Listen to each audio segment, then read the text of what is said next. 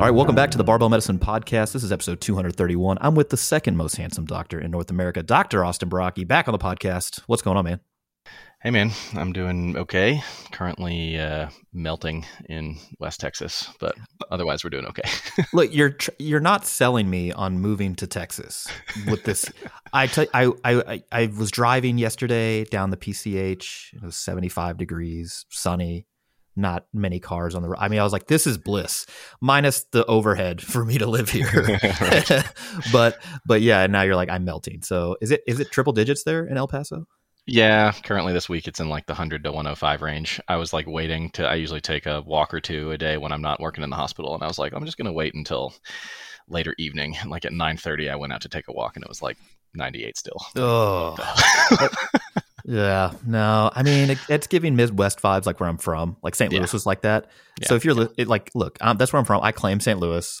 My whole life up until like 2011, I was there. You get the worst of all four seasons. In the winter, it's like not enough snow to really have a lot of fun, but a lot of ice and sleet and like ways to hurt yourself by driving a motor vehicle. Yeah.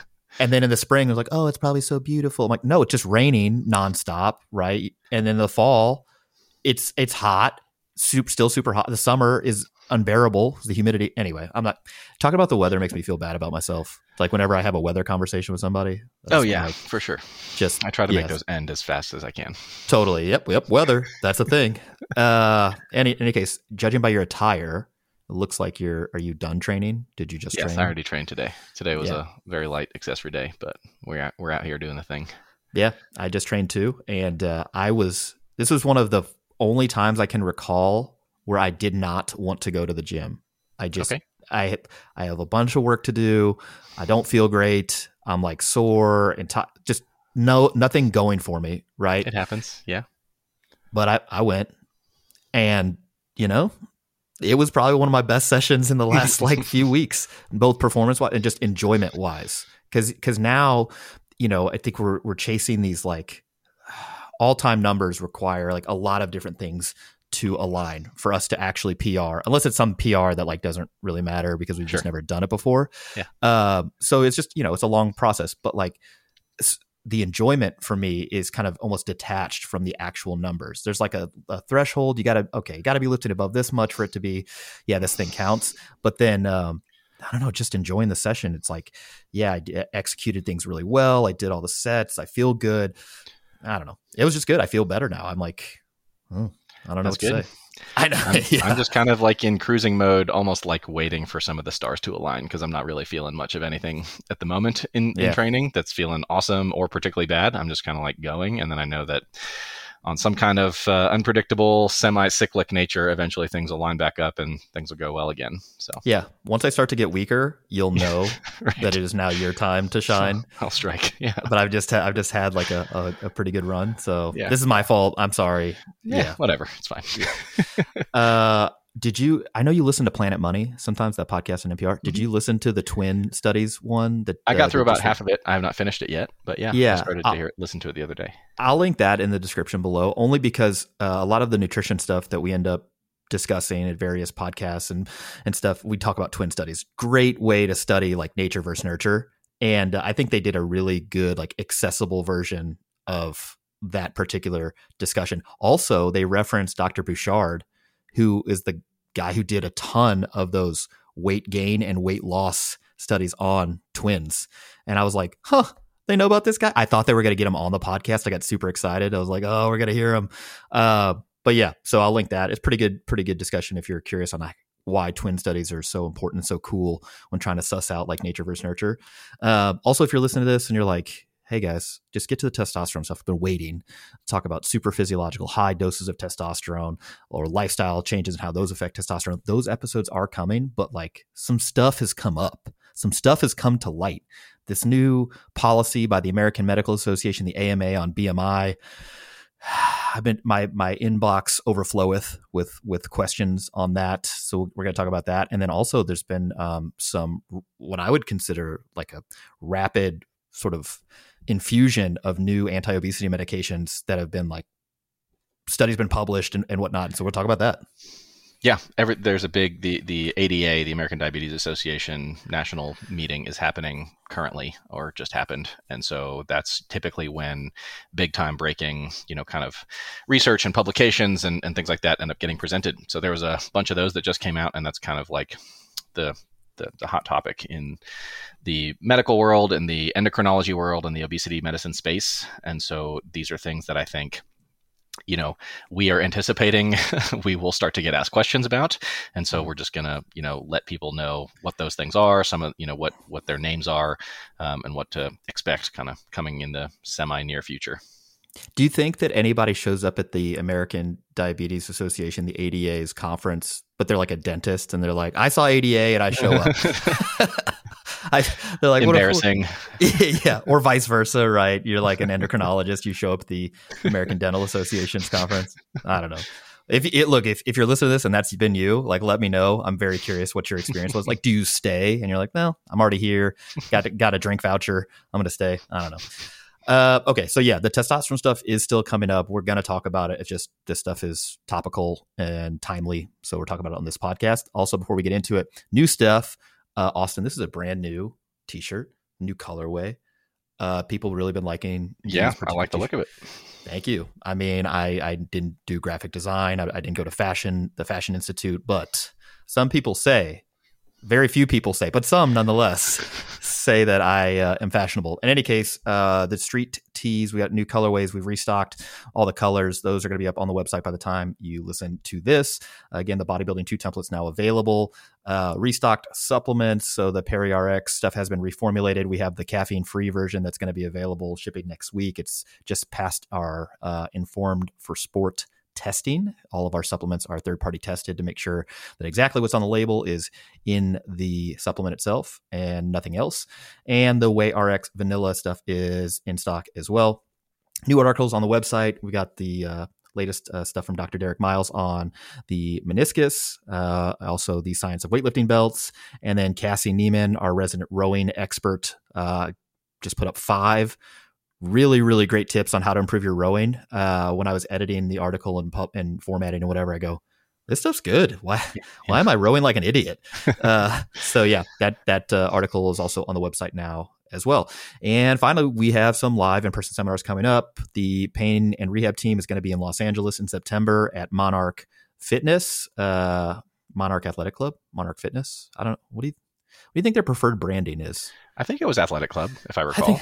I think so too. Yeah, they have a new location in Los Angeles, so that they're going to be there in September. We, for our 2-day health and performance seminar, so Dr. Baraki, myself, Leo Lutz, Tom Capitelli, and the Untamed one, Dr. Alan Thrall, will be at Untamed Strength in October of this year. And then for our friends in the South Pacific, we're going to be in Sydney and Perth. We just added a second location in Perth, so we'll be on the west coast of Australia in January of 2024. So you can sign up for those. Do you think we make it to, Rottnest Island to see the koakas? I think that you end up steering that ship, which I imagine is going to be the case. I think so. Yeah. I mean, Tom and we're ready. We've been wanting to see these rodents with smiley faces for years now. I think it's going to happen. So yeah, if you're in Australia or near there and you want to come to our health and performance seminar, we're going to be back. I think we haven't been there since 19? That was, I think when we were there together, right? Yeah, so 4 years. So our quadrennial schedule here, we won't see you guys till 2028. So if you want to come to a seminar, now's the time. All right, let's pop into this week's podcast. This is episode 231. We're going to talk about body mass index and the American Medical Association's new quote unquote policy on BMI, and then some of these new anti-obesity medications. This podcast is brought to you by Pioneer Belts. At Pioneer Belts, they have belts for all applications. If you're interested on how belts work or how to choose a belt, check out our podcast episode number 219. Most people will do best with a 4-inch wide belt that's 10 millimeters thick, either single prong or lever, depending on the fastening mechanism that you prefer. Pioneer has industry-exclusive micro adjustments on their lever belts for ease of use without tools. They also make custom belts to your specs, depending on what you want. Trusted by some of the world's strongest athletes, choose Pioneer for your weightlifting belts and accessories. Head to generalleathercraft.com and tell them Barbell Medicine sent you. This podcast is also brought to you by Viore. Vuori makes super high quality, versatile clothing to wear both inside and outside of the gym for men and women. Again, my favorite are the core shorts and the Rise Tee. I've been super impressed with the core shorts and their longevity for now about 4 months that I've been training in them. No pilling, no tears, they're super stretchy, and honestly, they look great both inside and outside the gym. Same thing with the Rise Tee. Every time I wash it, it comes out of the laundry perfect, ready to wear, whether I'm going to the gym or just wearing it casually. So check them out. They also have golf stuff. If you're a golfer and you're wondering, hey, what sort of stuff could I wear on the course that would double, in my day-to-day life? It's really, really good stuff. It looks clean and, look good, feel good, play well. That's my motto. So go to Vuori.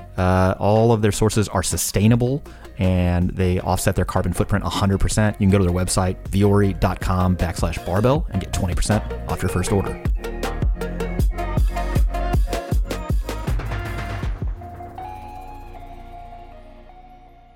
We'll start with BMI. So first up, what is BMI? BMI stands for Body Mass Index. This is the weight of an individual divided by their height squared. And there's a bunch of different calculators. You can calculate your BMI online. It's used as a screening tool to stratify individuals into one of the following categories that have associated labels. So for example, if an individual has a BMI of less than 18.5, they are considered to be an individual with underweight. If their BMI is 18.5 to 24.9, that individual is considered to have a normal BMI. Individuals who have a BMI of 25.0 to 29.9, that's an individual with overweight. And then an individual with a BMI greater than 30, that is an individual with obesity. It's a screening tool. It is not a diagnostic sort of tool, like you just one and done, get a BMI and that's it. But in any case, it's been used for screening since the 90s. The acceptable ranges for BMI do vary by ethnicity, age, and sex, meaning that if you looked at just a population, for example, of Black individuals or individuals of Asian descent, you're going to get slightly different numbers. That's been known for, a long time, decades and decades. Individuals with smaller skeletons, individuals who have pathologies that involving muscle loss, so like sarcopenia, particularly with aging, the sort of optimal BMI, if you will, varies. And in any case, the current recommendations and guidelines developed by a number of national and international organizations, such as the United States Preventative Services Task Force, the USPSTF, the American Heart Association, the AHA, and the American College of Cardiology, the ACC, along with the Obesity Society, all recommend an annual BMI measurement for adults. So every year you should have your BMI assessed just to make sure that your trajectory is in keeping with a healthy trajectory. In most populations, a cutoff of greater than 25 should be used to prompt further evaluation, whereas a BMI cutoff of greater than 23 should be used for adults of South Asian, Southeast Asian, and East Asian descent. Those are the current recommendations. Effectively, when you get this a BMI that's above either 25 or 23, the next step is usually to get a waist circumference, mainly to identify those who are at increased risk of obesity-related chronic diseases. That's, again, if you look at all of the different recommendations, clinical practice guidelines from organizations that care to comment on this, that's kind of where we stand currently. So what's the rub and what's the AMA doing in here? The AMA, in the month of June of this year, had their annual meeting in Chicago to discuss a number of different issues. One of them was BMI. The AMA Council on Science and Public Health presented a report on BMI and stated that the BMI test has the following issues. BMI is significantly correlated with the amount of fat mass in the general population, but loses predictability when applied on an individual level. Relative body shape and composition heterogeneity, so that just means differences, across race and ethnic groups, sexes, genders, and age span is essential to consider when applying BMI as a measure of adiposity. That's just how much body fat a person is carrying. They further state that the BMI cutoffs are based primarily on data collected from previous generations of non-Hispanic white populations and does not consider a person's gender or ethnicity. And the use of BMI should not be used as a sole criterion to deny appropriate insurance reimbursement. They recommend, in addition to using BMI to use other tools like a visceral fat measurement, which would require some sort of diagnostic imaging, like a CT, for example. The body adiposity index, which interestingly uses BMI and waist circumference. Body composition, so you could test that using a DEXA scan, or the dunk tank, which nobody's using anymore, or BIA, that's the handheld electronic current using technology to measure body fat. You can also measure relative fat mass, waist circumference, or certain genetic and metabolic factors. Although when I looked up genetic and metabolic factors that can be used or that have been validated to sort of identify individuals carrying too much body fat, I came up empty. I'm just like, what do you mean? Like you're going to get a particular sort of allele or gene mutation, and like, oh yeah, this person's likely carrying too much body fat, and thank God we tested for this. If only there was some other way to make this determination. That's right. Yeah, I'm like, But the whole rationale for making this policy, right, and then coming out with these statements is that they claim that BMI historically has caused harm and has been used for racist exclusion, and that BMI cutoffs, again, are primarily based on data collected from previous generations of non-Hispanic white populations, and it doesn't consider a person's gender ethnicity. Mainstream media, as you might have expected, has actually had a field day with this new policy. Fox News came out with a headline: "The American Medical Association under fire for saying BMI is racist, pushing an agenda." There's other stuff on Fox News that I don't care to repeat. But Forbes came out with a headline: "Why are people fighting over BMI? Conservatives call doctors group woke for questioning obesity measure." Hell yeah. Hell yeah. The New York Post says BMI standards are, quote, racist, American Medical Association. So I think we need to unpack this. Let's start with like the history of BMI. Austin, just before we actually pop into this, do you ever, because the BMI is in the patient's chart. Yes. One, is that routinely measured on the way into the hospital? And if so, do you ever comment on that during your sort of workup, patient care, anything like that? Yeah, so it's automatically calculated and populated in the chart because people get a height and weight measured when they come in the hospital, and those things are necessary to measure for various reasons, including, to get appropriate medication dosing and other aspects that will be relevant to their hospital stay. And there are some situations even where, based on a patient's BMI, that might actually alter my medication dosing for them, because there are certain medicines that might distribute differently or require higher dosing in certain contexts. And so it can impact my treatment decisions. I would say that it's a lot less common for me to have like a whole obesity related conversation with a patient in the hospital, either on the basis of BMI or kind of in general, because a lot of the time, like at least in the US acute care setting these days, like in a hospital setting, you have to be decently sick to get admitted to a hospital. It's not like we're just casually admitting people who are fine. Those people I'll be much more likely to send home than to bring them into the hospital. And so when somebody is sick enough to come into the hospital, that is typically not the best time to have those kind of conversations. And additionally, there may be situations where I might mention or ask them if they're okay to discuss it as it relates to their current condition, be it uncontrolled diabetes or new heart failure or something like that. But again, knowing that I am unlikely to ever see this person again, working as the inpatient doctor, and additionally, if they're coming in feeling really bad, feeling sick, maybe they have sepsis, maybe they're delirious, something like that, it's not always the best time to have those kind of conversations anyway. So I have to be selective about that, but I do pay attention to it insofar as it can actually impact my treatment decisions and medication dosing and things like that. Yeah, because a lot of stuff's either weight-based dosed, or other times you're wondering about the body surface area that's involved for particular things.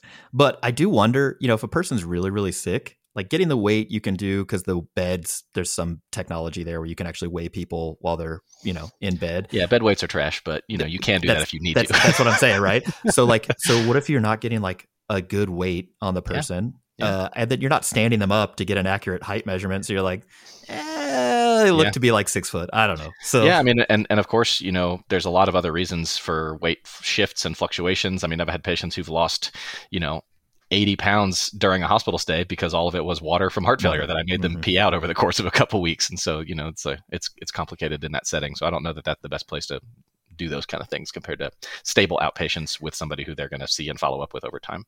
Yeah. And I think that's why the recommendation from the USPSTF is like, hey, annually, when you're otherwise, able-bodied, moving around, get a BMI. Again, they're just sort of charting this trajectory. But again, we're not using that in isolation. That's not been the recommendation for a long time, to just use BMI on its own. In any case, let's go back to the history of BMI. So this came from a guy named, his first name's Lambert, but everywhere you read on the internet is Adolphe Quetelet.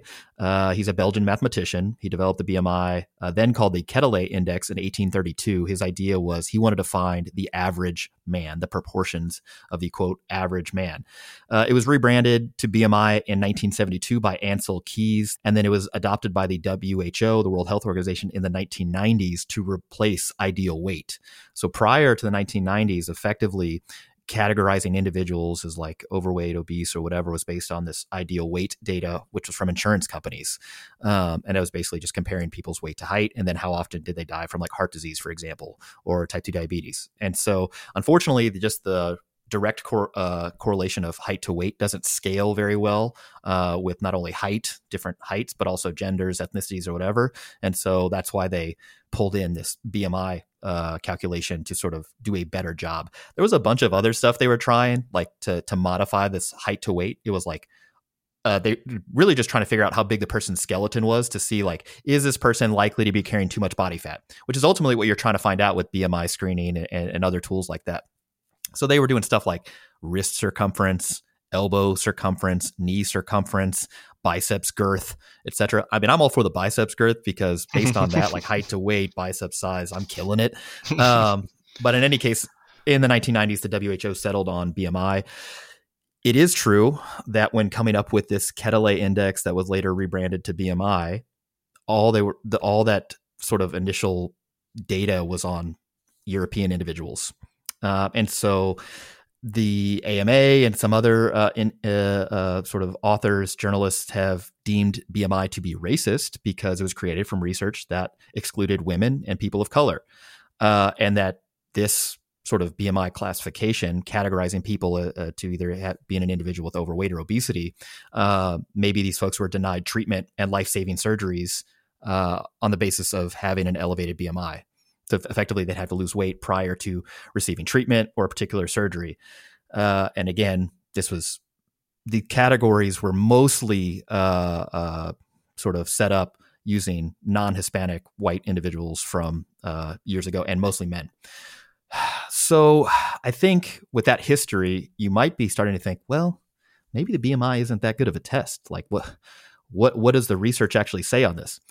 The research says the BMI has really, really good specificity, but very, very poor sensitivity. And that means we got to talk about both these things. So sensitivity describes the true positive rate of a test, i.e. the fraction of all people who have a condition who also test positive for that condition. The sensitivity of BMI as a diagnostic tool or screening tool for excess body fat is quite low, 36% for men and 49% for women when the cutoff point is 30. All right. This means that using BMI alone misses nearly 2/3 of men and nearly half of women who are actually carrying too much body fat, but still have a BMI less than 30. So this would be the quote unquote skinny fat individual. So rather than the fear that BMI is like over-diagnosing people that are just super jacked walking around, the real problem with it is that it's missing a ton of people who are carrying too much body fat, but do not have a BMI greater than 30.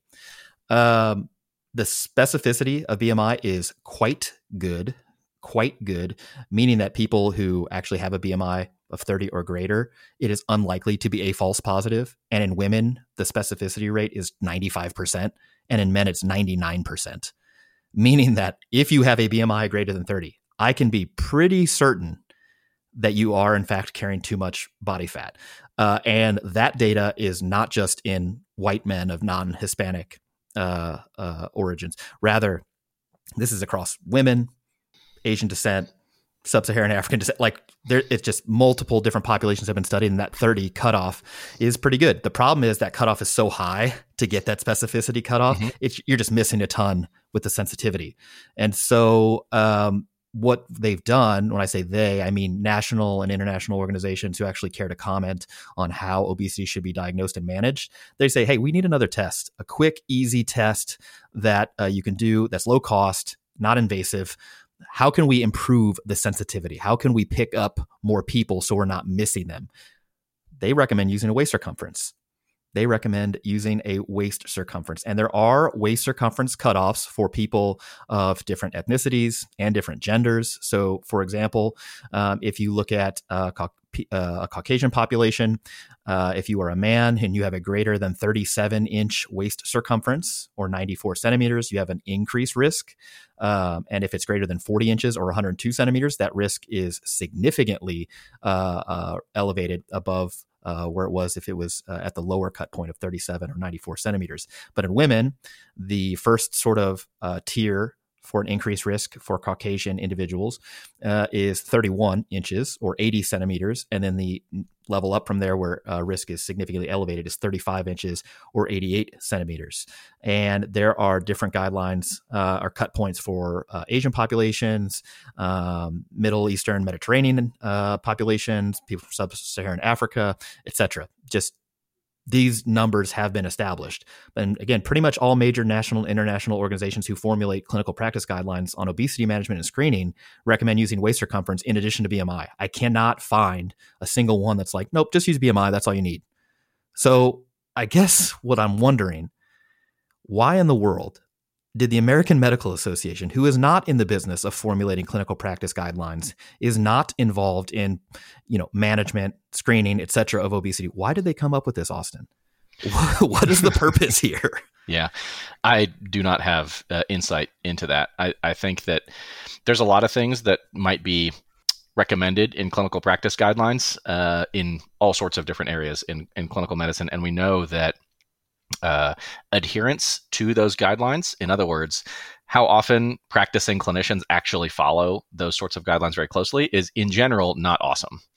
And so while guidelines, do say use a BMI, use a waist circumference, I think that you and I both know from our own practical experience rotating and working in various clinics, going through training, and additionally just knowledge of this on a broader scale, is that most clinics are not doing this in terms of measuring waist measurements on their patients. A lot of clinicians just use the BMI number and perhaps like an eyeball test or something like that. In other words, just like look at the person. And I think that there's a lot of tests. I feel like this is coming up more and more often these days, where I just end up going off on rants on test interpretation in the context of medicine. But I think that, this is something that I emphasize a ton with my, learners and trainees, is when they have a test result, kind of trying to poke holes in their interpretation of that test. Like, how far does this test result move the needle for you diagnostically with this patient? How are you interpreting it? What's the likelihood this is a false positive? Could you be missing something? Could it be a false negative? All these other kind of things. But that takes a lot of like cognitive effort, not only to do, but you also have to have the background information about your knowledge of the test itself. And so I think if you talk to tons of, practicing clinicians and you ask, how would you, approach the diagnosis of obesity in this patient? They'd say, I'd look at the BMI number. Pretty much. And if the BMI is less than 30, then maybe they're not sweating it too much. Or if it's the less than 25, they're not sweating it too much, and if it's higher than that, then boom, diagnosis made, without thinking again at like a deeper level about this. And I see this happen not just with BMI, but like tons of tests, tons of things in practice where, I see, some folks who are like, oh, well, if this patient doesn't have a fever, they can't have an infection. I'm like, that's where you're wrong. This stuff is a lot more complicated. So I do understand kind of the value in continuing to emphasize or to argue against the use of BMI alone in the approach to this problem, because I think that despite guidelines, clinicians are not always adherent to those things.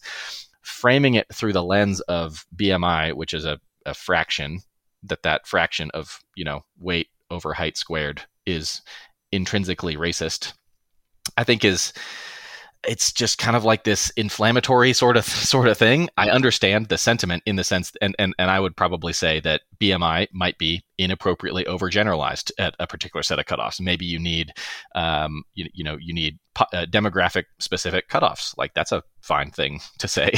And although it certainly does not precipitate, inflammatory Fox News headlines and things like that. So I think it's an important topic to get out there. I don't know that the AMA is going to actually accomplish much by doing this, because again, if the guidelines are already there and people are not super adherent to them anyway, then just like yelling it louder does not necessarily fix that.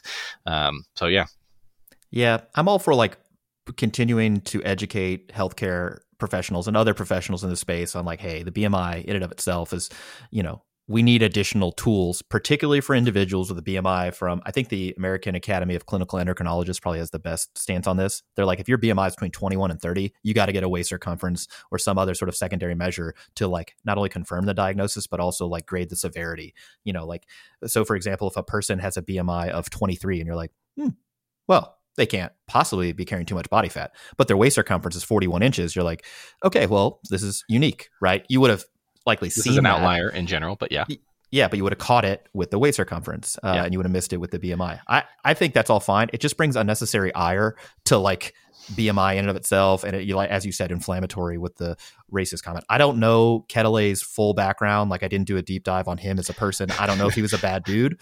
And I don't know if like when he was writing, he wrote some book like not the Treatise of Man, but it had treatise in the title and it's in the 1800s. I don't know if that book again was using the Ketelay index nefariously. I do not know that.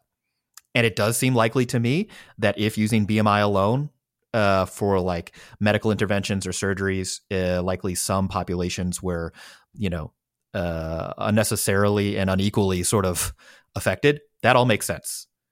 But I don't know that means that we got to, polarize the population by saying BMI is racist. And ultimately, like, I don't know what this does at a public health level, right? Like, does this confuse the public more, even though it's really geared towards healthcare professionals, sure, who may be able to take in like some additional context? I don't know. What do you think about this? Do you think that this new attitude or new sort of policy, quote unquote, like affects public attitude in a way that reduces people's willingness to engage in getting their BMI in the office, like, and subsequently, does that affect management? What do you think about that? My sense is that this ultimately is not going to do anything. Honestly, I mean, I think that this is something that's been around, been in use forever. People, both on the clinician side, it's data that they look at, that they use, whether they use it inappropriately in the sense that they myopically focus on BMI alone without doing some of these other things or thinking about it more critically. I don't know that this is going to change that. And then patients, they come into their clinical appointments with certain expectations of things that are going to be done that they're either okay with to, have a height and weight measured, potentially have a waist circumference if you're in what I think is an uncommon clinic that will be doing that, or they may prefer to not have their height and weight measured and things like that. And patients are, it's up to you. That's okay to do if that's what you want.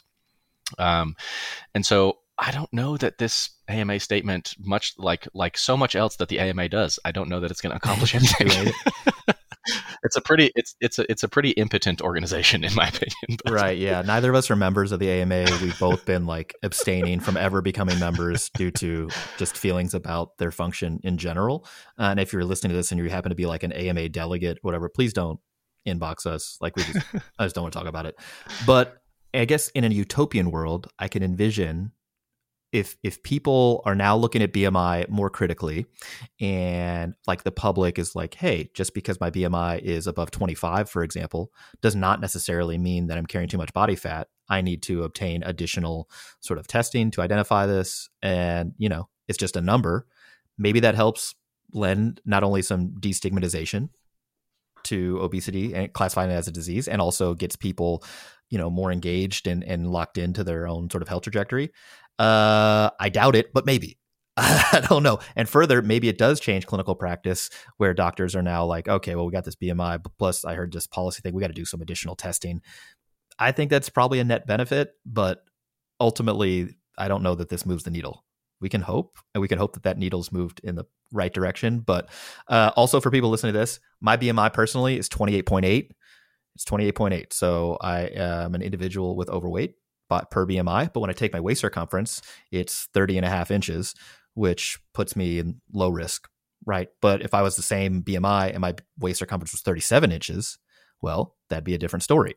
And again, just to reiterate, because this particular policy and news cycle or whatever has just dredged up the same old trope about BMI. It's like, yeah, what if you're carrying too much muscle mass? It's like, guys, look around. Just literally look around you. How many people are walking around just super jacked, super lean? Like, yeah, that person's got a BMI greater than 30 and is peeled. It's just, that's not a lot of people in a population. It's just not. We have far more people that have a BMI of 24 or 25 that have a large waist circumference who are carrying too much body fat, putting them at increased risk for obesity-related chronic diseases that we could help, but otherwise maybe not getting funneled into that sort of algorithm because they haven't got a waist circumference. Yeah. And I think that, there's tons of other issues that we haven't even touched on here as relating to things like body fat distribution that can vary between people, and totally. that can impact the health implications of it. There's also just everything about, weight bias, stigmatization in the context of healthcare, and that can, feed into this. And I think I sent you a tweet on this topic earlier by Dr. Friedhoff on Twitter, who said this. I'll just read this because I thought it was reasonably insightful. He said, "Uproar about BMI as a measure exists consequent to weight bias. If obesity wasn't viewed as a personal failing, no one would care about diagnostic BMI thresholds, which is why we don't see similar agonizing over blood pressure or blood sugar levels conferring diagnoses of hypertension or diabetes." And I think there's probably something to that. I don't know that fully explains everything that we're observing around with the conversation around BMI, but I do think that there is this has been studied a fair amount, and there's ample evidence as it relates to weight bias and stigmatization in the context of healthcare, which is a huge problem for sure. But additionally, on the clinician side, there's just a lot of, I think, misuse of it as a measure, and over interpretation and over extrapolation without paying attention to some of these other nuances of how it should be interpreted and applied when you're making recommendations to patients. Yeah, I agree. The final note that I'll leave the listeners on is that you can be body positive, body neutral, however you want to frame this, and still recognize obesity as a disease that needs to be treated in order to confer the best health trajectory for an individual. Meaning that you can be okay with a person not wanting to lose weight, for example, while still recognizing the increased risk that they're at, which would prompt you for different management, different monitoring strategies, etc. You don't have to choose one side or the other where like obesity is a disease or obesity doesn't matter at all. Like that, I don't think you can be an evidence-based practitioner and really say that obesity and adiposity doesn't matter. But also you don't have to be a dick about it. Yeah. And I would actually, tweak what you're phrasing there, because I wouldn't even say that you need to recognize a disease that needs to be treated. Rather, I would just say recognize it as one that stands to benefit from treatment. Yeah. Sure. If that is something that somebody that, fits with their values and preferences and what they want to do, right? Because they're in charge. Yep. There you go. I like that. Patient autonomy. Number one here in the Barbell Medicine Podcast. All right. Continuing on episode 231 of the Barbell Medicine Podcast, we're going to talk about what's been going on at this 2023 American Diabetes Association meeting, these new anti-obesity medications. And again, I don't know if maybe it's just the meeting or maybe it's just like a lull in the news cycle, but dear God, I feel like Twitter has just been getting hammered with these new papers, these new agents. And so that's why I felt compelled to like talk about them. To be clear, neither of us have any conflicts of interest with respect to drug manufacturers. We don't get paid a dime for this. Not only that, but like you can't get these medications anyway. We're just super stoked that they're coming out. And some of these results allow us to unpack either ideas we've mentioned before or new ideas. So first off, let's start with the first one that came to light, retatrutide, we think. All of these names are going to be super clunky because these are, I think, mostly phase 2 trials. So these are not drugs that are ready for the market yet. So they do not yet have brand names, although the brand names are also likely to be silly. But we'll what do you think? Do you remember during medical training, like a particular drug agent that you had been mispronouncing egregiously wrong? And then you just like got corrected when you heard the attending say it correctly? Yeah, I mean, I think some of the most challenging ones around that time were some of the new biologics that were coming out, all the MABs that were coming out, and the HIV drugs at the time were all very challenging. Yeah, any of the antibody stuff or biologics, I'm just like, can I just say the brand name? Which are still not great. Like if there's an X in there, I'm out. I'm just not pronouncing it. In any case, all right. So this new drug, we think it's called retatrutide. or something like that. It is a glucagon, GIP, GLP-1 triple agonist. That just means there are 3 different sort of molecular targets for this drug formulation. Austin, you want to take us through this phase 2 clinical trial that just got published? Yeah, so this was presented at the meeting and just got published in the New England Journal. For anybody who wants to find the paper, the first author is Jastreboff, Jastreboff, and colleagues, published June 26th of this year. And so this was a phase 2 study, double-blind, randomized, placebo-controlled trial, so essentially gold standard for pharmaceuticals. They took about 338 adults. About half of them were men with obesity as defined, unfortunately, just by BMI over 30, or 27 with an obesity-related disease. And this is actually fairly typical for how these kind of studies recruit. And to your point, from the earlier section, if their BMI is over 30 and they're recruiting from the general population, it is highly likely that they are indeed carrying, too much body fat. If they have a BMI of over 27 with an established obesity-related, condition, complication, then that also means it is also very likely. So in this study, the average body weight among all participants was around 107 kilos. The average BMI was actually 37, so quite a bit higher than that cutoff. So you can be very confident that they were carrying too much body fat with an average waist circumference of 115 centimeters. So these are numbers that should be hopefully relatively fresh in your mind from the last section. And so since it's a phase 2 study, and I think several of the ones I'll mention here today they're still kind of in the phase where they are, doing some what would be considered dose finding, in the sense of what is the best dose to start at, what is the best strategy to escalate the dose over time, and what is the most efficacious kind of maximum dose to get to that best balances, efficacy versus, adverse effects and things like that. And so they were examining a whole bunch of different dosages ranging from, 4, 8, 12 milligrams of this particular medicine, with different strategies to get up to that dose from where they started. And they compared these different arms to just placebo, people who were just taking a placebo injection once a week for 48 weeks, so just under a year of study. And so over the course of that 48 weeks, those who were, as we've seen with other of these medications, there's kind of like a spectrum of weight loss that occurs across all the different dosage options that people get to. But at the highest dose, among the people who got up to the 12 milligram dose, the average weight loss at 48 weeks was 24%, which is in excess of every other medication that we have to date. And so for that arm of the study, the average absolute weight loss was 58 pounds, so 26 kilos, which is it's mind-blowing, substantial.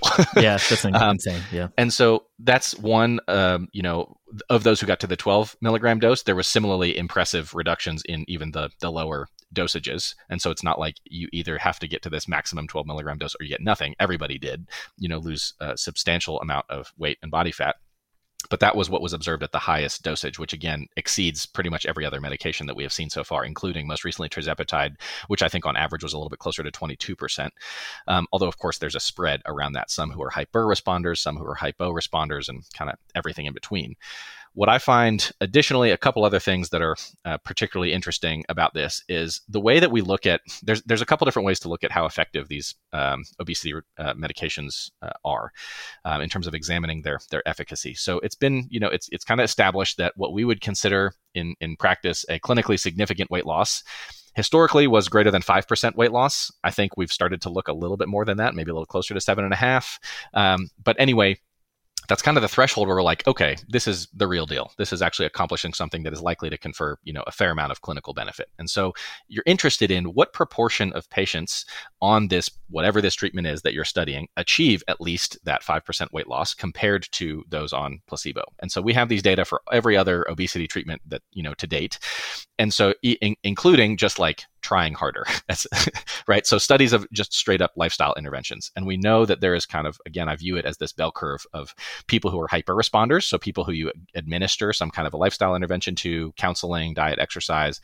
Some people, a relatively small proportion of people are going to do great on that. Some are not really going to accomplish much. And then some may actually gain weight on that. And so the idea is if we add some additional treatment, some additional intervention on top of those existing lifestyle interventions, be it a medication, be it a pill, an injection, be it a surgery, be it anything, whatever intervention you want on top of lifestyle interventions, how much more of a proportion of people can you manage to get to help achieve that clinically significant weight loss? And so over time, we've seen slow but steady incremental improvements in how effective our treatments are at increasing the proportion of people who actually achieve that. So whereas lifestyle alone, not really great, some of the oldest medicines that were traditionally used for weight loss, some of which are still in use, maybe that bumps up the proportion of people who successfully get to that at least 5% weight loss. Maybe it bumps it up by 10%, by 15%, something like that. And then some of the more recent medicines did a lot better. This is the first one I've seen where among people who got to either the 8 milligram dose or the 12 milligram dose, 100% of people in the study achieved at least a 5% weight loss. This is the first time I've seen this in any of these treatments.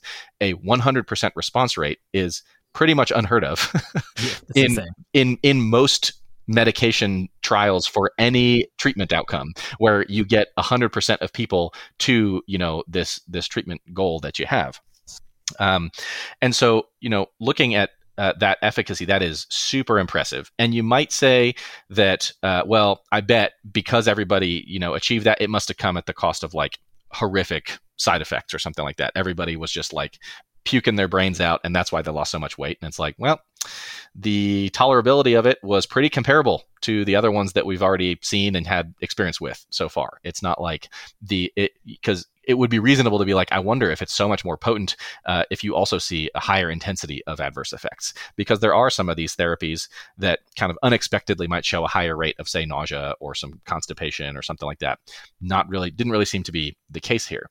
And then the last thing I'll mention with this medication is that, as you might expect, by inducing such significant loss of body fat, there was substantial improvements in people's blood lipid profiles, their triglycerides and blood LDL cholesterol levels. The hemoglobin A1C, as a measure of their average blood sugar, also improved.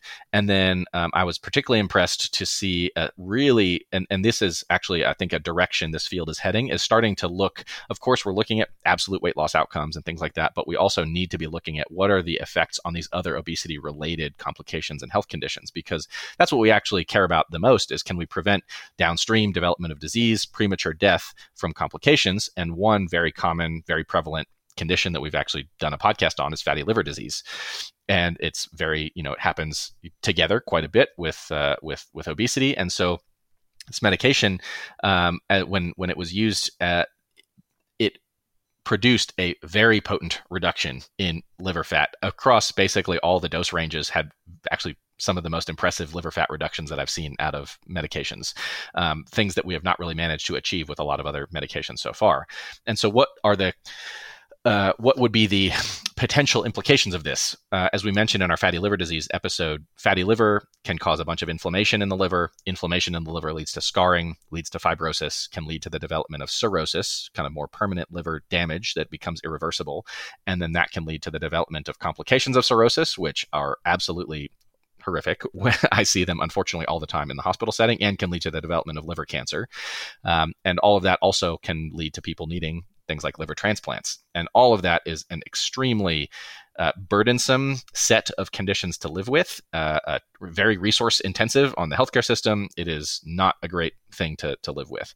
And so this is looking at, reduction in liver fat, which is an outcome to look at. What we would really want to see is, does this actually reverse or, reduce the risk of progression to some of those more advanced things, to reduce the need for liver, a transplantation, to reduce the risk of developing cirrhosis. It is reasonable to think that that might be the case, but of course, we should make no assumptions on these things in practice. So I'm very impressed with the amount of liver fat reduction that was achieved here, and it would be, the kind of liver fat reduction that you can achieve likely through weight loss through many other means. It's just the fact that 100% response rate is remarkable in this study. 100% of patients achieved like this 30 to 50% reduction in liver fat, which is really remarkable. So that's kind of like yeah, exactly.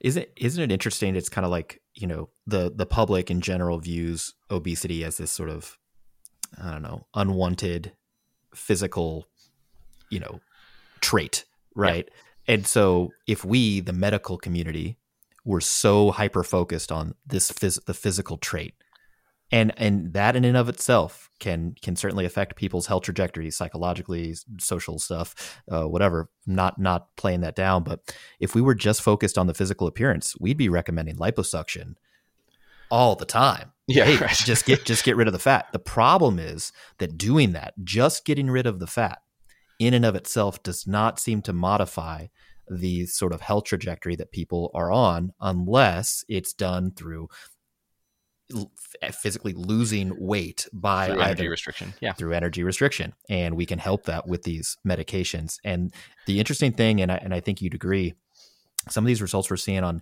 triglyceride reduction, LDL reduction, liver fat content reduction, et cetera, these things are outpacing what you would expect with just weight loss in and of itself.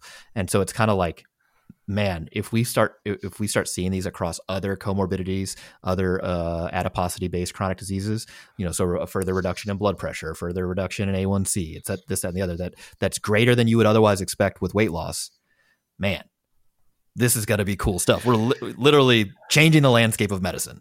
Yeah. And then the other thing I've thought about this before. I was like, I wish that there would be one of these kind of interventions that gets a study published, and throughout the whole paper, the actual intervention is never named or described. It's just like blanked out. Yeah, and redacted. So you'll have people who read it. So the people in the fitness industry who are like firmly against all of this stuff, they're like, you should do my program because my program is super effective or whatever. They would read this study and say, wow, whatever this intervention was, I have no idea what it is, but man, 100% response rate, right? If that intervention turned out to be, a training program, they'd be like, absolutely, do it, all about it. If it turned out to be a particular diet, absolutely, do it, all about it. As soon as it's a medicine, they're like, oh no, we can't, not like that. You can't get there like that. So it's very frustrating to observe that kind of mentality where it's like, do you actually want people to achieve these health outcomes or not? Because if you do, this has objectively superior efficacy to anything that you are prescribing to people. And again, just to be clear, I mentioned that all of these things are done on top of existing lifestyle interventions. They're not meant to replace it. In fact, it is not possible to achieve this level of weight loss without energy restriction. It's just that these medicines facilitate people's ability to adhere to those things. Yeah. And so the mentality around these things from a lot of the people that we see in the fitness industry is exceptionally frustrating to read. It's like this bizarre double standard, or I don't know. It's like, how much do you actually care? Or is it more so that you have to have this like puritanical, I did this myself through hard work or something? And it's like, well, I actually care about the outcomes here more than how we got there. Yeah. I think, maybe if you're a marketing person and you're working for one of these pharmaceutical manufacturers, I think it's Eli Lilly that did the retatrutide or whatever, that instead of branding it as an anti-obesity medication, you should brand it as a nootropic. And it's the behavior change medicine. Helps you change your behavior around food-related behaviors, food-seeking behaviors, food consumption. There's actually evidence on that. There's evidence that these medicines improve food-related self-efficacy, improve people's feelings of control around food. It actually tends to subtly alter people's food preferences in some situations to less highly calorically dense kind of things. So that's actually a really interesting kind of thing. It's like a self-efficacy booster. Yeah. Yeah, it's a food nootropic. Branded. That's awesome. I want 10%. All right. So that is retatrutide. And if the name ends up being something different, if you're listening to this and you actually came up with this medication for whatever reason, you somehow stumbled on the Barbell Medicine podcast, please kindly correct me. Yeah. But I'm not that fragile, but you just feel like you're saying it wrong. Whatever I say it, I go, that's wrong. Yeah. Okay. Next medication that just came out, CagriSema, which is a dual. It's two medications, right? It's an amylin analog and semaglutide mixed together. Not that somebody's mixing this in a pot and just stirring it or whatever, but we've talked about semaglutide, so Wegovy, Ozempic. We've talked about that on the other podcast on obesity medications. The amylin analog is a new sort of player here. Amylin is a hormone that is co-secreted with insulin from the beta cells of the pancreas as soon as nutrients enter the small intestine. This is thought to act as a satiety signal, so feelings of fullness. So you cut your meals off, or you stay fuller longer between meals, and it acts at levels of the brain, slows down the how quickly food empties from the stomach, a bunch of other things. So they basically combine amylin, this long sort of acting amylin analog, with semaglutide. Now, Austin, with this new drug, CagriSema, what do they find with that? Yeah, so this one is not quite as exciting, I would say, but it is interesting and it has the potential to, be available and be used on the market. And so the idea being that by combining two different mechanisms that you can get superior results to what you would have gotten otherwise. And so in this particular paper, they looked at the change in hemoglobin A1C, so that average blood sugar control. So whereas the semaglutide 2.4 milligram dose had about a 1.79% reduction in hemoglobin A1C, which is actually quite good, and the cagrilintide on its own had about a 0.9% reduction in hemoglobin A1C. Together, there was about almost 2.2% reduction. So 2.2% reduction in hemoglobin A1C is actually quite a lot, and would be by any measure a pretty significant kind of clinical effect that you would expect out of that. And then similarly with respect to body weight. The body weight data are kind of a little bit more interesting in that the semaglutide on its own in this paper at 2.4 milligrams had about a 5% weight loss, which is actually a little bit less than I would have expected based on other trials of semaglutide. The cagrilintide, about an 8% weight loss, and then together it was about 15.5% weight loss. And so again, 15.5% is well in excess of what would be considered a clinically significant weight loss and is kind of on par, I would say, with a lot of other kind of medications that we've observed. Part of this is that these measures were done at week 32. There may be kind of some ongoing, we typically see like a pretty potent initial weight loss, and then things kind of start to level off longer term as you get closer to like a year mark and beyond, just because things kind of reequilibrate. People hit a new kind of steady state with respect to their energy intake and energy expenditure. But this is just another one. CagriSema is something that I would expect is going to be on the market at some point. I don't know yet. I don't have actually personal thoughts or feelings or preferences about these insofar as like one, I might be more likely to use one over another or more likely to recommend one over another for a patient. I think that stuff all remains to be kind of teased apart. And in the real world, it's ultimately going to come down, I think, probably way more to payer decisions in terms of insurance company formularies and which insurance company might cover which of these kind of agents until, there's more competition and things end up gradually over the longer term going generic and things like that. Now, CagriSema is once a week injection, like some of the other medications that we've discussed. But the second to last one we'll talk about is actually oral, which again, as we talked about last time on the research review or 2 podcast episodes ago, that could potentially be a game changer. And just again, forgive me for butchering this name, orforglipron.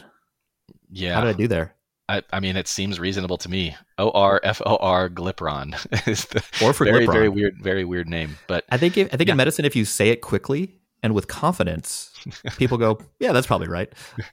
So yeah, this is a new once daily oral non-peptide GLP-1 receptor agonist. So that's a fancy way of saying things like semaglutide, which is injectable. It's an oral non-peptide version of that class of medications. And its mechanism is a little bit different. Austin, you want to talk about the significance of it being a non-peptide medication and how it works?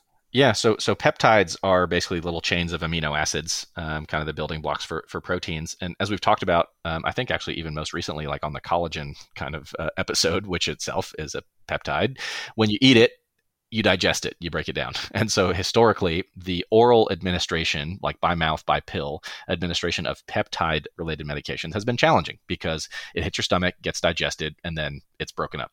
And so most peptide, medications need to be injected. And so that's why most of these other GLP-1 receptor agonists like liraglutide, semaglutide, et cetera, tirzepatide are subcutaneous injections through a tiny needle just into the skin, bypasses the gut, and then it can exert its kind of systemic effects.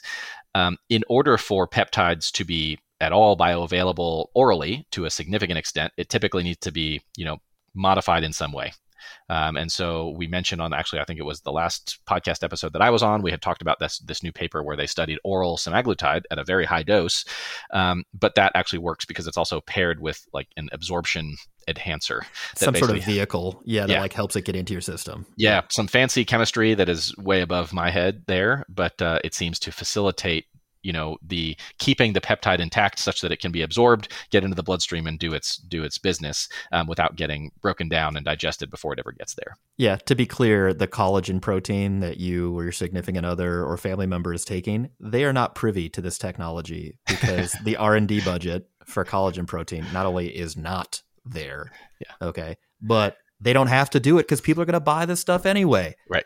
They're going to buy it. And it's like, guys, it just gets broken down to its constituent amino acids and is therefore just another protein, guys. Yeah. This has been modified in a very fancy, elegant series of chemistry steps. And I don't fully understand it, but the effects look pretty freaking good. Well, so that modification was for oral semaglutide, which itself is a peptide. And so that's the only way they can get the peptide into your system. And yet, even with that, to get good absorption, the recommendations, the advice is that you should take it 30 minutes before your first meal or drink. Other oral medications should be taken separately, and you should take it with no more than 30 milliliters of plain water. And so it's like, that's a lot of stuff to require of a patient to do every single day in the morning, particularly if they have other conditions, if they have, a life or things to worry about.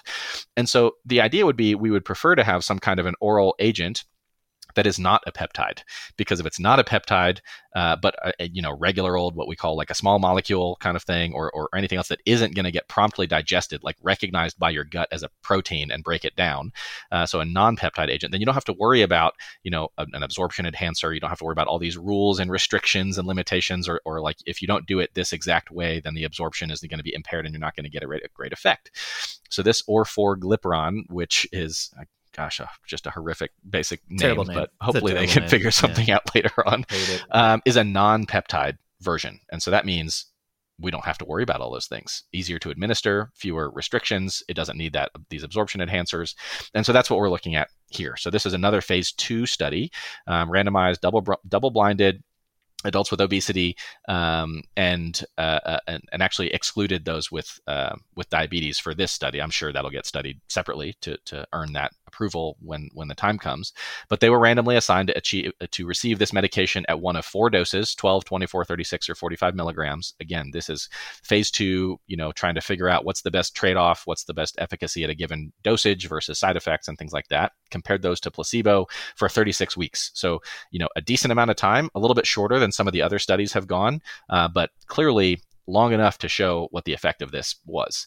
And so, these patients in this study, the overall starting body weight on average at the start was around 109 kilos. And so for those who were actually able to get up to the highest dosage, there was right around a 15% weight loss. And so that is, again, substantial. Because that is more in line actually with some of the more recent injectable ones that have been, difficult to access and expensive and things like that. Not to say that this is going to be super cheap, but I think that the barriers of injectable therapies versus pills, that's going to be a variable that's different here.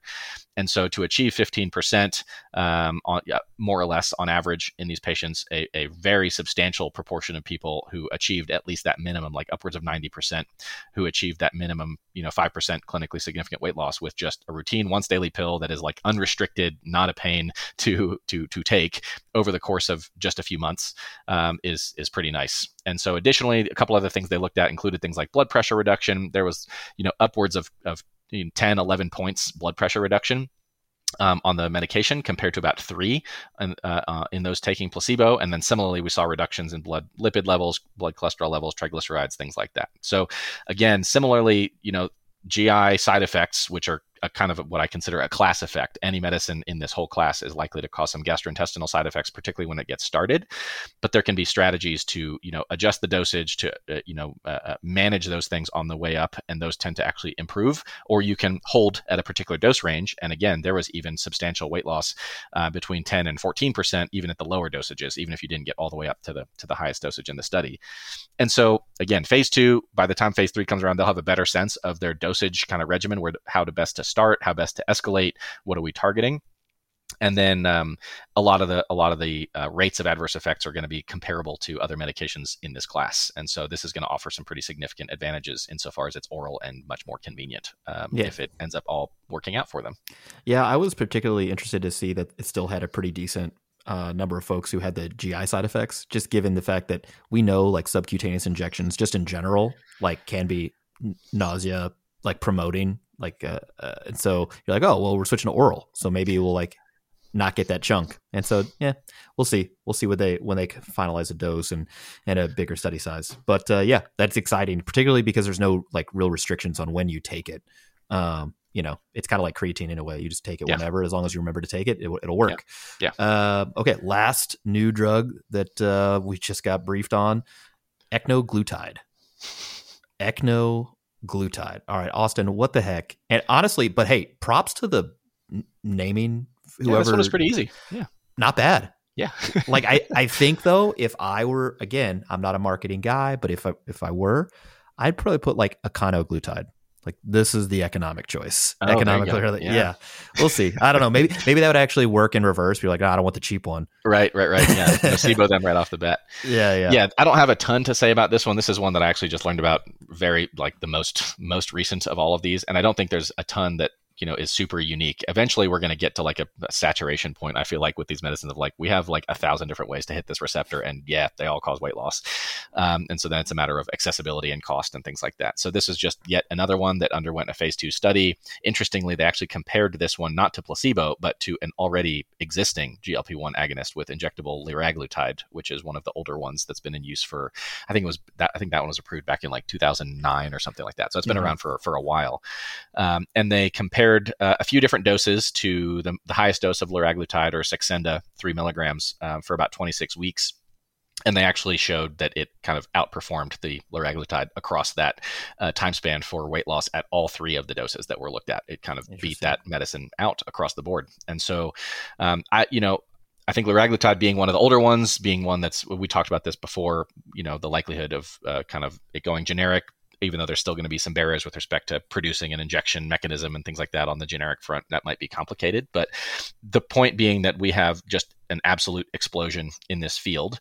Obviously, I think that, to some degree you can credit capitalism in the sense that the incentives were lined up for these companies to develop treatments for this, given the global burden of it.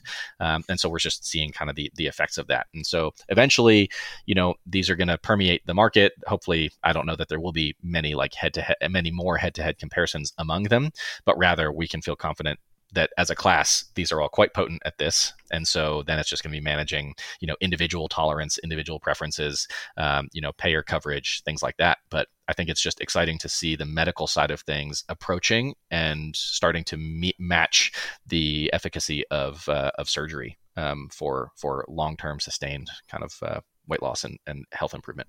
Yeah, it's going to be really interesting to see how the market sort of changes.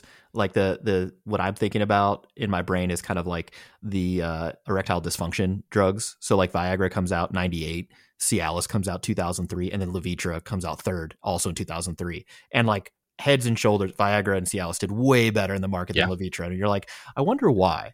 And so the way I think about these anti-obesity medications, or we can call them behavior nootropics. There you go.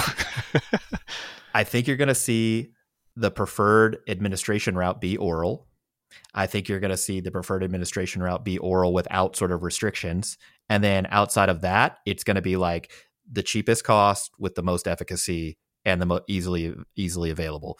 And so I don't know. I think if I'm a drug like R&D person, I'm like, I don't really know that we should make another injectable. I think we really need to go down the road of orals, and further, it needs to be like real effective.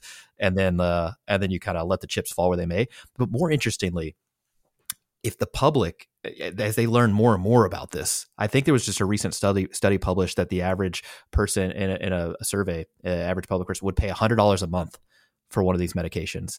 And so if you're an enterprising like pharmaceutical company, you're like, all right, I know it's going to cost us X amount in R&D, and like, here's how we're going to like do that. What sort of volume would we need to like sustain this business model? And somebody's going to figure out the calculus on that.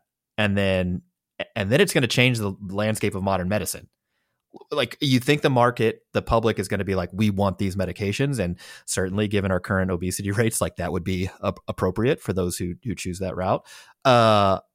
What is going to change though if we treat, if there's almost 70% of individuals in the United States, for example, with overweight or obesity, right? What is that going to change with respect to these obesity related chronic diseases? Are we going to see high blood pressure fall to like, only 1 in 4 instead of 1 in 2 individuals have high blood pressure? Are we going to see, dyslipidemia or high cholesterol rates drop? Are we going to see diabetes rates drop? Are we going to see an increase in life expectancy? And then like, what's going to happen? So Austin, in your opinion, 10 years from now, what does obesity management look like? Yeah, I mean, I think that these are going to be pretty central to that, given, and as we have discussed on previous podcast episodes, our general lack of optimism that the regulatory side, that the food industry, that the food environment is very unlikely to change.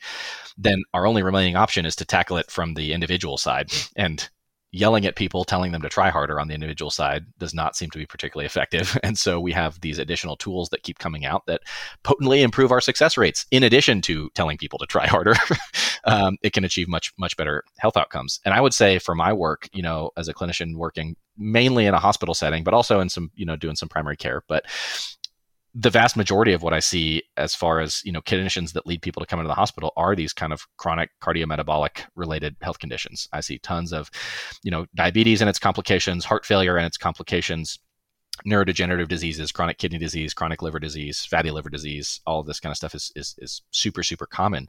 And so the idea that we could have some of these agents that might reduce the burden as far as, complications leading to hospitalization, leading to premature death. I mentioned this to you previous to us recording this, is heart failure. What we call heart failure with preserved ejection fraction has actually a quite strong relationship with obesity and these kind of metabolic risk factors. And so the idea that we could potentially reduce the burden of that heart failure, which is a huge deal in the US and in the world, is very exciting to me. I think what you wonder is, if we achieve that success and, continue to push down morbidity and mortality rates with these kind of conditions, which would be awesome. If cardiovascular disease, diabetes, all these other things continue to decline, what continues to rise and take its place? Maybe some kinds of cancers, reemerge. I'm also not feeling awesome about the specter of worsening antimicrobial resistance. So maybe infectious diseases make a comeback in the future as our antimicrobial options become more limited in their effectiveness. I certainly see no shortage of scary multi-drug resistant bugs causing severe life-threatening infections all the time. So I think that predicting the future is a fool's errand pretty much no matter what, but that's kind of where if I had to say something, that's what I'd be thinking right now. Yeah, if people are living longer, you're going to see either different types or higher rates of cancer, cognitive issues, frailty, things of that nature. Yeah. But here, okay, allow me to be conspiratorial for a second. All right, so if we can't change the food environment quickly, right? We just can't, we for whatever reason, can't get the policies passed, can't do this massive overhaul of the food environment in order to set people up in a way where it's and we're going to tackle the obesity epidemic from this, from this direction. So we're going to, that's why we need these medications to help folks along and this, that, and the other. What if we do that and it changes people's food preferences, food behaviors, et cetera, in a way that makes the business model for these engineered foods so, to use a pun, unpalatable for those businesses. Yeah, that we change the food environment from the other side. Kind of make the tail wag the dog, so to speak. Yeah. Oh man, Nabisco and Nestle they're like, man, I hope that doesn't happen. Big food, big agra is going to come after us. Start producing some extra tasty Brussels sprouts or something for people once their food preferences change. Totally. Yeah, totally. No, I think this is going to be super interesting. Ultimately, I think we're going to reach a critical mass at some point with the drug development in this space. And I think you're just going to see, instead of sort of leaps and bounds improvement at some point, it's going to be just incremental. It's this one, not only is it once a day by mouth, doesn't matter when you take it, it's just more effective. Yeah. And then everything's going to switch from injectable all orals. And then at some point it's going to be once a month dosing or something like that. I don't know. Yeah. It'll be cool though. I just like that there's going to be more options because I think that helps affect the market more rapidly than if you only have one or two players in here and they can kind of not to say that pharmaceutical companies would ever collude with each other and do bad things. Oh, inconceivable. Yeah. Inconceivable. But ultimately, if we're thinking about patient care outcomes, I think having more players in the space ultimately gives folks more options and we'll see. But especially with the new, retatrutide starting to approach metabolic surgery sort of outcomes. When people think about bariatric surgery, they're like, oh yeah, you just make the stomach smaller or you reroute things and boom, lose weight. Well, it's because when you instrument and change the anatomy of the gut, people's food behaviors and food seeking behaviors, food eating behaviors, all this sort of things change because of the effect of these gut hormones on the brain. That's why they're calling it metabolic surgery and not just weight loss surgery. So interesting to see what happens here in our lifetime and beyond. But anyway, this is kind of like an emergency podcast where we're like, we got to do this. We'll talk about super physiological doses of testosterone on another podcast. We'll talk about lifestyle changes on testosterone. We'll get to that. Don't worry, guys. But really wanted to talk about BMI and these new anti-obesity medication agents that just came out just because it's topical. And now we can head this off the pass. We get questions. Yeah. You got it. So that's been episode 231 of the Barbell Medicine Podcast. Again, special thanks to Dr. Austin Baraki for joining me and rapping with me on this podcast. Before you guys go anywhere, please check out the links in the description below. We link to all the studies, all the references. We'll link to our sponsors, Pioneer Belts and Viore. Check that out if you want to join us at a seminar. We've got links to that as well. But before you go anywhere, please leave us a 5-star rating and a review. It really helps drive traffic to our podcast so we can keep bringing you all the latest nuance in health and fitness. From everyone here at Barbell Medicine, I'm Dr. Jordan Feigenbaum. We'll see you next week and every week right here on the Barbell Medicine Podcast.